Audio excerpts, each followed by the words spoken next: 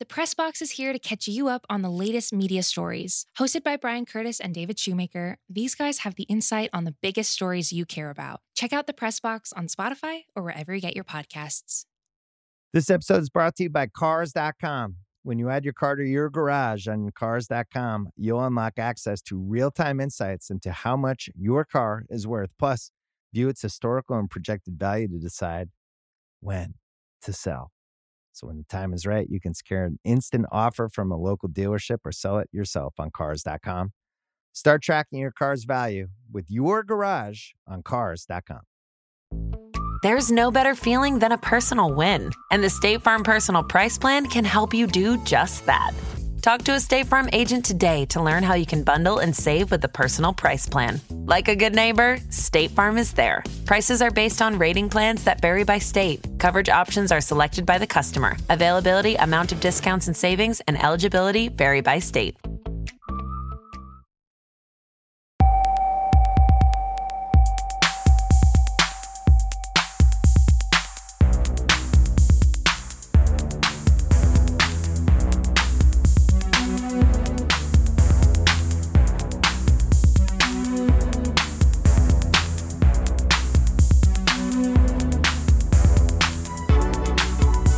Hello and welcome back to the Stadio Podcast. I'm Musa Kwonga. I'm Ryan Hun. Ryan, how are you doing? I'm good, thanks, man.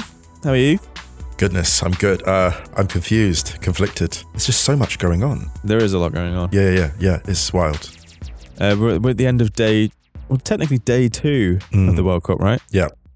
We're recording this late on Monday, just after the USA's draw with Wales, or the Wales's draw with Wales's draw with USA. A draw between Wales and the USA. Yes. 2 days in, and it feels like more things have happened in the first 2 days than in the first, 2 weeks of the last World Cup? In terms of stuff. Maybe not 2 weeks, but like certainly off the field stuff. Yeah. Yes. Well, today we're going to talk about the opening 4 games. There have been 4, right? Yes, there have been 4. Yep, but we're going to keep it brief on England against Iran, because you and I will be joining Ian on Righty's house on Tuesday. Indeed, the privilege. So we're going to talk about the England in depth on Righty's house. And that will go up Tuesday afternoon UK time. So go and check that. If you haven't subscribed to Righty's house, go and subscribe. Search for it on Spotify or wherever you get your podcasts. Also, go and find Counterpressed. Flo Lloyd Hughes and friends. That sounds great. First episode went up today. Such great chemistry in that podcast. Loving it. Shout out to Flo and the gang. Congrats on their first episode. Flo did an excellent essay for GQ, actually. Yes. About the armband controversy. We'll get into that later. But yeah, check that out. Flo is appearing everywhere at the moment. Anything you want to add on the admin? I think we're good. Ringer.com/soccer for football pieces from me on and during the tournament. Yes. But otherwise, nothing further, I think, on that front. Okay, cool. All right, well, let's take a break and then we'll get into a quick roundup of the games. Let's do it. After this. All right, man. Should we begin with the USA-Wales? Yeah, we should. I suppose that's the headline game. That's the headline fixture. 1-1 draw. We're going to keep the analysis of these games early on in the tournament pretty brief. Yeah. I was watching this with a Welshman, Jonathan Fisher, who was not a happy bunny in the first half. No, he was not happy. He was a happier bunny in the second. There were so many tweets from various American football people being like, hey, first half good, second half also good. They were extremely impressed from the first half of the US. They were good. Extremely impressive. The midfield unit, McKennie, Adams and Yunus Musa, I just thought we've said this before, the underrated ability to get out of each other's way. And it's just a really great blend of midfield talents. I love the way that Adams just ran that midfield and the way they were shifting the ball around. The technical level was off the scale. They were so good in terms of their chemistry. And Yunus Musa, a young player, but just so confident.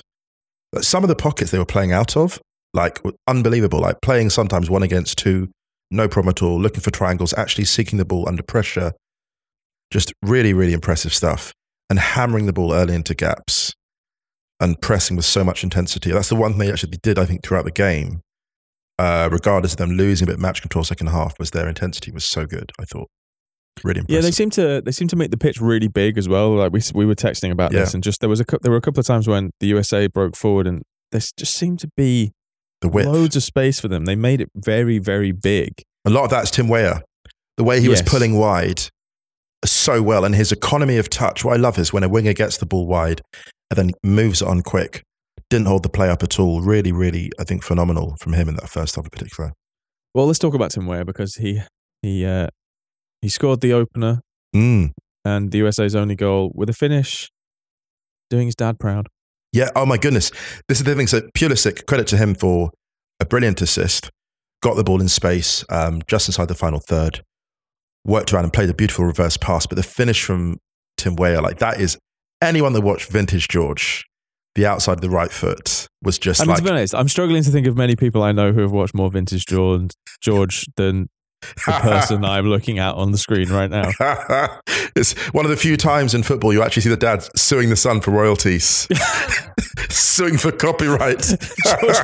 George Weah's taking son Timothy to court. Timothy never got paid for the goal. He didn't clear the sample on the finish. Dad, can I use this? Oh, son, he didn't get the agreement.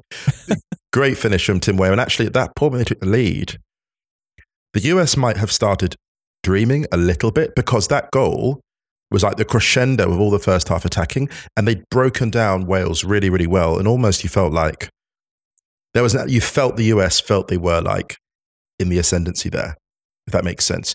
But they couldn't maintain that altitude for some reason.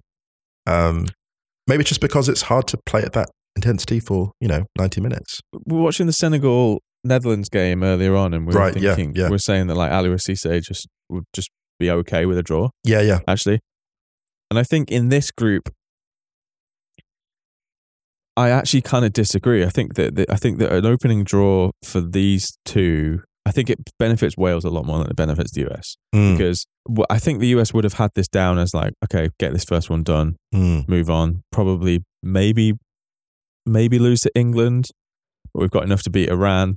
I think that's how they would have looked at that on paper before. Because, for example, with Senegal, I think if they'd got a point earlier on against the Netherlands, they would still be looking to qualify from the group fairly comfortably. Right. I think the defeat changes that quite significantly, actually. It does, yeah, it does. Also, we saw two of those Wrighty's House amnesty hot takes just be done with. Yeah, today. that's true. It's true. Do you know what I'll say about Senegal very quickly before we go to the US?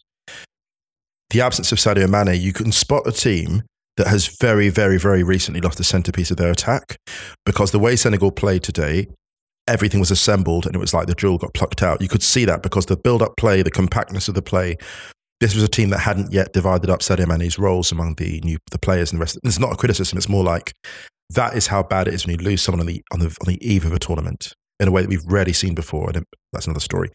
But back to the US and Wales. What was so impressed about Wales was the way they just ground their way back into contention. Well, they made the USA pay for not getting that second. They compressed the gaps, man. They really closed the spaces. Second half, it was a completely different game. It was. That's a gigantic cliche, but it was absolutely true. And what Wales did really well was they seemed like quicker to the US in the second half. Yes. The US didn't seem able to kind of put those little phases of play together where they stretched Wales. The centre circle was contested a lot more in the second half. Yeah, and the angles were closed off. Just gave the US a lot more to think about than I think they did in the first half. And I think they broke the game up a little bit, which I think they kind of needed to do. And the US lost a couple of players in terms of like their substitutions, like Weston McKennie went off, and I think that hindered the US's fluidity a little bit. Yes. But then Wales, I just think, got to a point in the game where I think the penalty was clear penalty, and I actually think they kind of deserved a bit of a break in the game. I agree. Kiefer Moore should have put them ahead before that anyway with that header. Yes. It was a really good chance. It was actually super similar in terms of style to Cody Gakpo's goal. Yes. When you kind of nip just in front of the keeper. Loved it. We got a little bit too much on it, and then when the goal went in, when Bale scored the penalty, I said to Jonathan that they could really go on and win this, and it felt a little bit like that momentum had completely shifted, and probably if anyone was going to come away feeling slightly disappointed at the end of it, it was probably Wales. Because they had that one chance at the end when Matt Turner comes out and then Bale gets fouled on the halfway line. Oh, that's a great yellow card. That's a great tactical foul. Great tactical foul. It's funny, there was a moment in the game that summed up Wales' second half when Bale gets dispossessed almost in the final third and then chases back. to dispossess the player that like tackles him. And I was like, that has summed up this game in terms of Wales just dragging themselves back into it. And, you know, when they got that goal from the penalty, it's so funny because there's so many times that Gareth Bale has quite literally been put on the spot for this team. There's so many times when only Bale can deliver. And this is not to like disrespect other Wales players. It's not that. It's more like, it's just there's been so many times in Wales' recent history where he's been called upon to deliver like that. And he's never let them down. This is the thing, like he's never ever let them down. It's an unbelievable, I was thinking actually, as I was watching, getting quite romantic and going, oh my goodness, like if there was a kind of like, not a Mount Rushmore, but like a sort of like a hall of fame of like the greatest people from Wales that ever lived. Like Bale is like, I don't know if there's like a top 10 or a top whatever, but like he's definitely in that mix, right? He's definitely in that mix. Are we doing this now? No, we're not. No, but just like cultural figures. Do you know, like cultural figures? I mean, Anthony Hopkins has got to be top 5, right? Yeah. I mean, I don't know enough. I don't know enough for sort of, you know, Welsh culture the last 500. The last 500 years. They're like, you know. Listen, if you're going to go there, 500 years. Yeah. I don't know. I'm not Welsh. Neither am I. It's an open invitation. I'm just saying, send us your great Welsh cultural figures for the last 500 years. It's got to be in the. It's got to be in the mix. That's safe. That's a safe take, isn't it? That's safe. I don't know.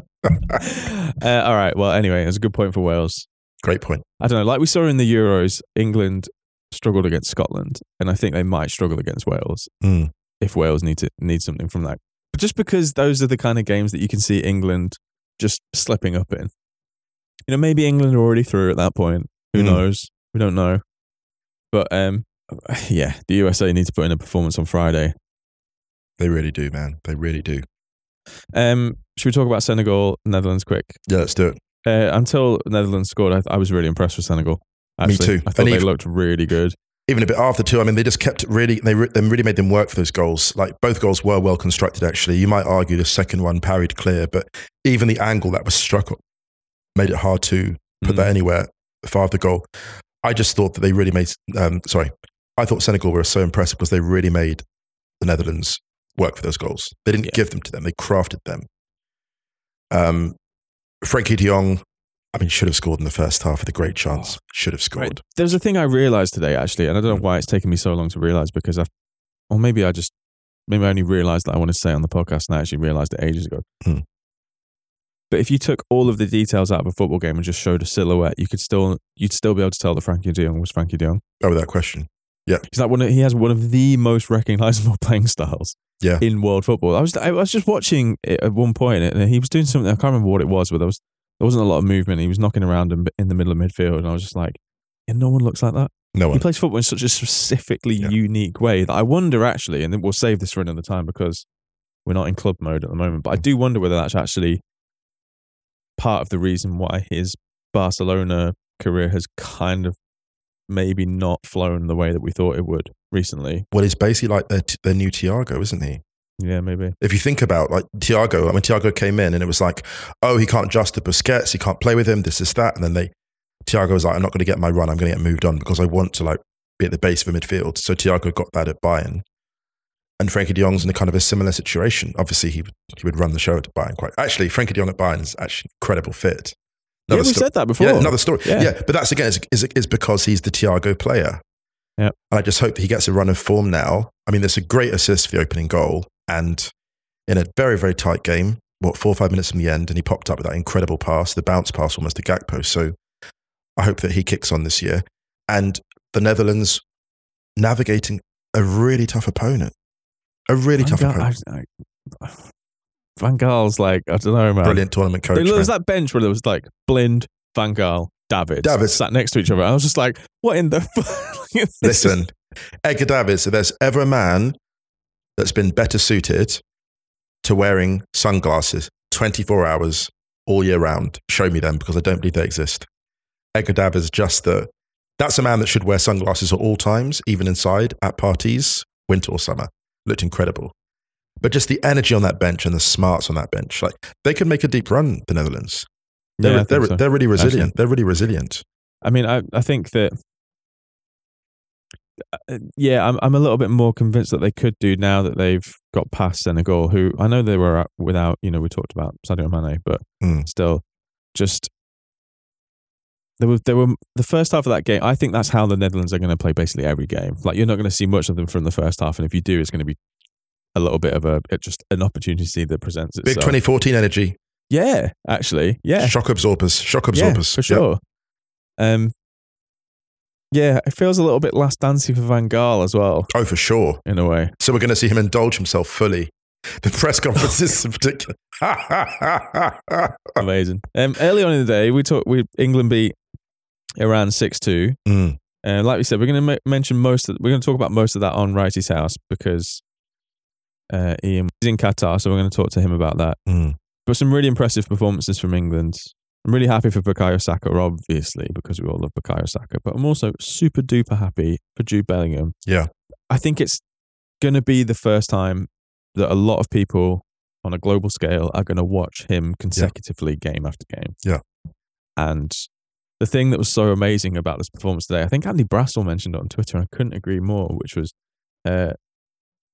people were raving about his performance against Iran. And it's not even close to some of his best performances that we've seen for Dortmund. Not close. Ryan, he's 19. He's 19 he's years 19. old. I know. It's not even, yeah. And the midfield configuration that they chose, Mount, Rice, Bellingham, I'm like, wow, yes. Southgate knows. Southgate knows. Yeah. This formation, a 4-3-3, you've got rid of the extra defender and you're playing with, it's guts to play like that. And I think that guts will reward them in the tournament. I think it was really impressive. Sterling looked really sharp. And this is the thing for Iran, right? Like, someone look at the score and be like, this was a walkover. Actually, England still had to work for that. They had to find the gaps. They played really good football. Each of the goals was constructed really well. And a huge shout out to Iran, actually. They're in a peculiar position, that national team, because I saw a post, I think it was a Fangirl Instagram, and it was basically from a woman from Iran, and she was talking about the mixed feelings over the team, basically saying how some people see the team as representative of the regime because the regime actually is quite approving. And that's quite difficult because you imagine, because the players didn't sing the national anthem. So it's weird for them because they're seen in some way by some people as the face of the regime, but also a lot of them are taking risks in not complying with what it wants. And I just thought, what an awkward position to be in for a lot of them, if that makes sense. And there's always more like that footballers and protesters can do in that context. It's just that I had some sympathy for, how do I say this? I've got some sympathy for any team where the issues they're confronting are bigger than the ones on the field, like vastly bigger. I always have sympathy for that, I would say. I think the Iranian team are actually, we'll talk about this a little bit in the second part of the show with regards to England's armband fiasco. None of the Iranian players sang the anthem, which was apparently a deliberate protest again. And there were numerous signs of protesting against what's going back home in the crowds as well. This has very, very real, or could have very, very real consequences for a number of these people. Yeah. Yeah. And put it this way, consequences that are far more grave than a booking. Yeah. I think that they're pushing back on that is to be applauded. Yeah, yeah, absolutely. Do you want to talk much about Qatar against Ecuador? I mean, it's pretty easy going for Ecuador. I just want to say a quick shout for Ecuador. Yeah. For Enner Valencia, of course, with 2 goals, and Estupinan, like out wide, Caicedo through the middle, like just a beautifully coached team, knew exactly what they were doing, turned up, party poopers.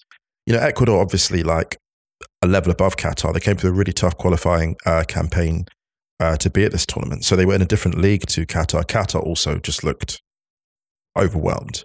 The goalkeeper in particular, like I just felt a lot of sympathy in that particular, because you know, the goalkeeper is the most isolated position on the pitch, and that's where the pressure point really shows. And a couple of times, obviously, coming early for the ball, I just thought, this goalkeeper is better than he showed in the opening game. It's just that they've been building this game for months, and they've almost, in some ways, overthought it, because they were actually better in the second half. But they really overthought the first half, and you could see the anxiety. Some of the crossfield passes weren't coming off.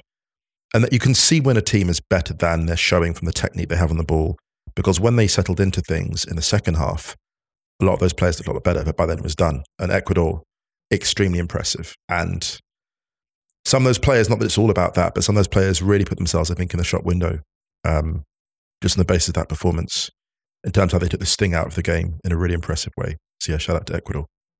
There was a weird thing going on with the attendances. Now, I was listening to a bit of Second Captains this morning on my way down to the studio, and Ken was saying that like he literally saw streams of people going, like leaving at half time. Wild.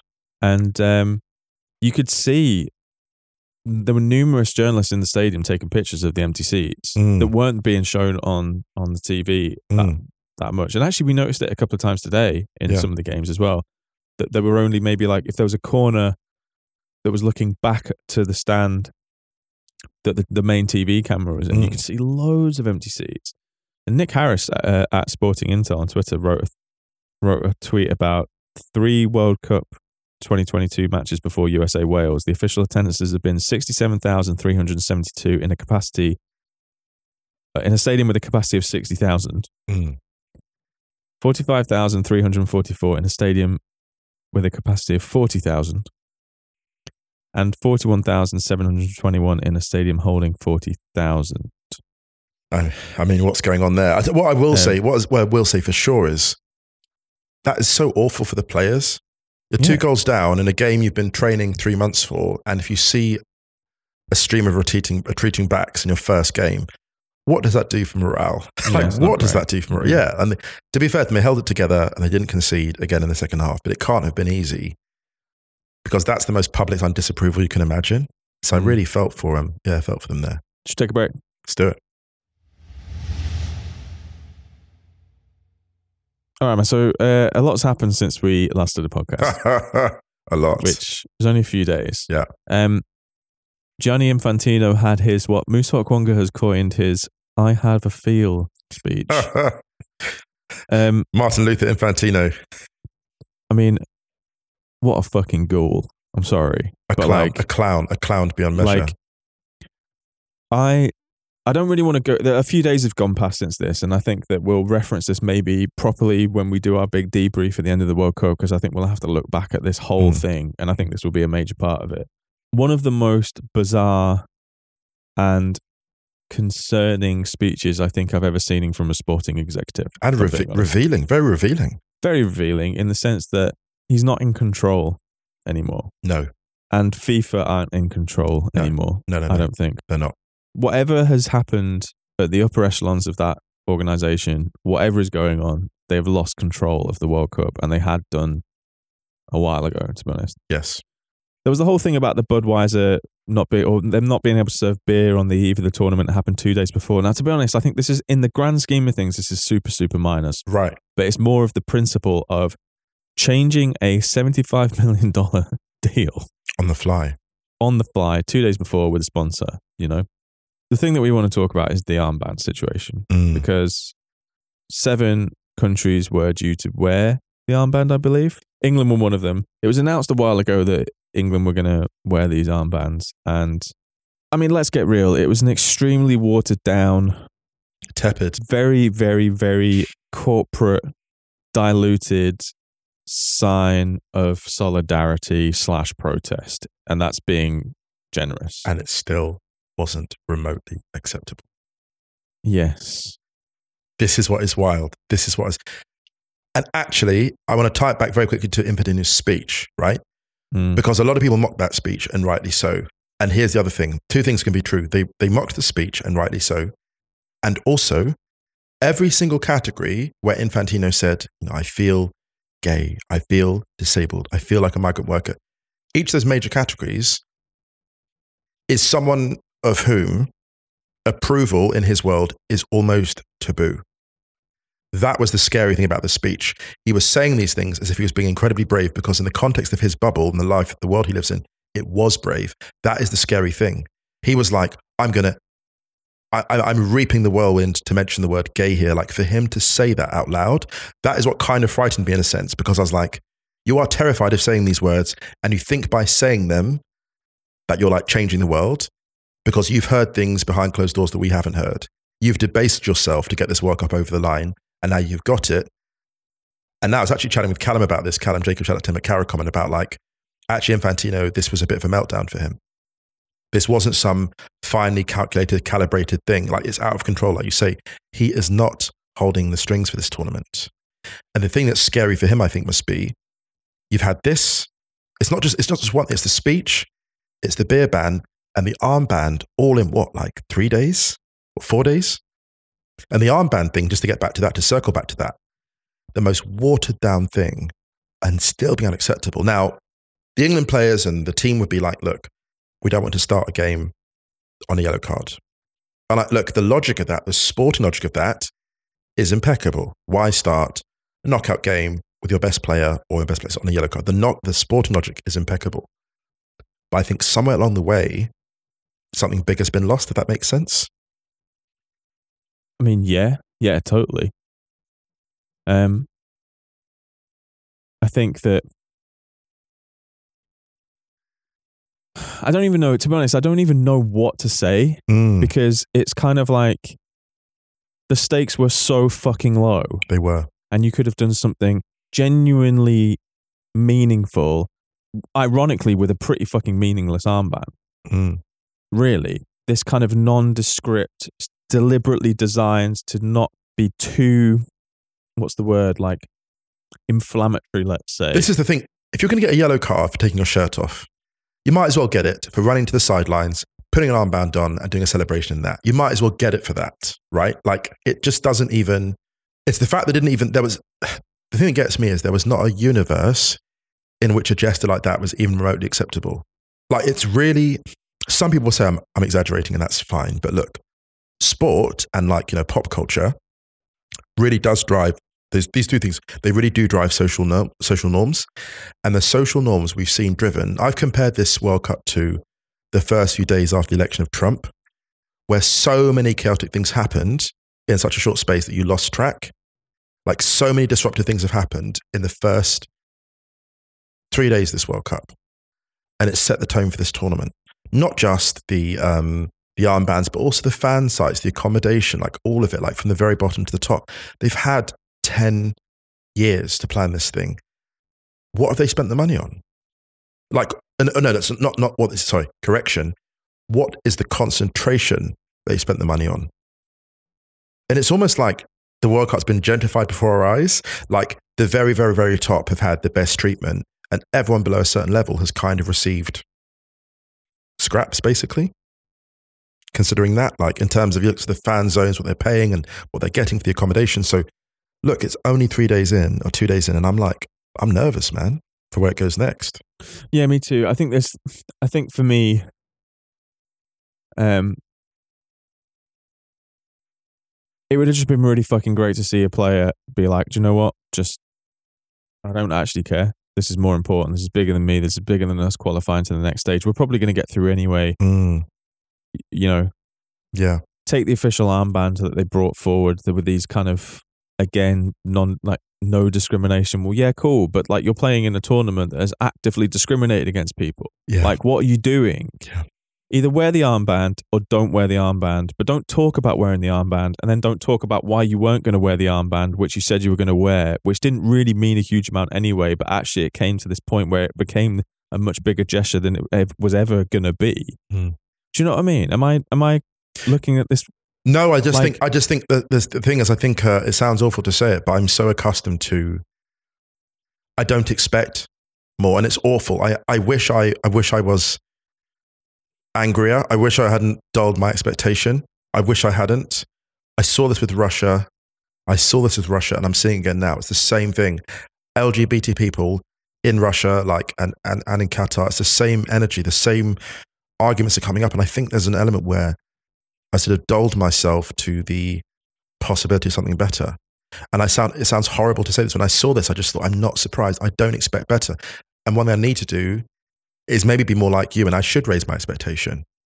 Because actually, by lowering them, it doesn't allow them to get away with it. No, I like that you're so angry. You've been on the receiving end of this so much. I haven't. Do you know what I mean? And this is the thing that really fucking irks me, is that the consequences for like a white male England captain are going to be fucking minuscule. Like, in what world do and I think this is the thing that angered me, is that like, I'm not sitting here saying like, if I was in that position, I'd know exactly what I want to do, because I'm not in that position. So I don't want to like just absolutely go after the England players here, but it's more the kind of like the concept of it all, right? In that you make this big noise about doing something, that isn't really a lot. Yeah. And then you buckle at doing that thing because the consequences of that action are not really a lot. Yeah. And then you come out afterwards and start talking about, hey, it was out of our hands. We couldn't do this. Yeah, I see that. Rob O'Hanrahan wrote a tweet saying, very difficult to come out in a sport where your teammates may not risk a yellow card to support you. And then there was a load of talk about like, you know, the sanctions and the sporting sanctions. And we saw the, I'm not going to read out the statements from the FA and stuff as to why.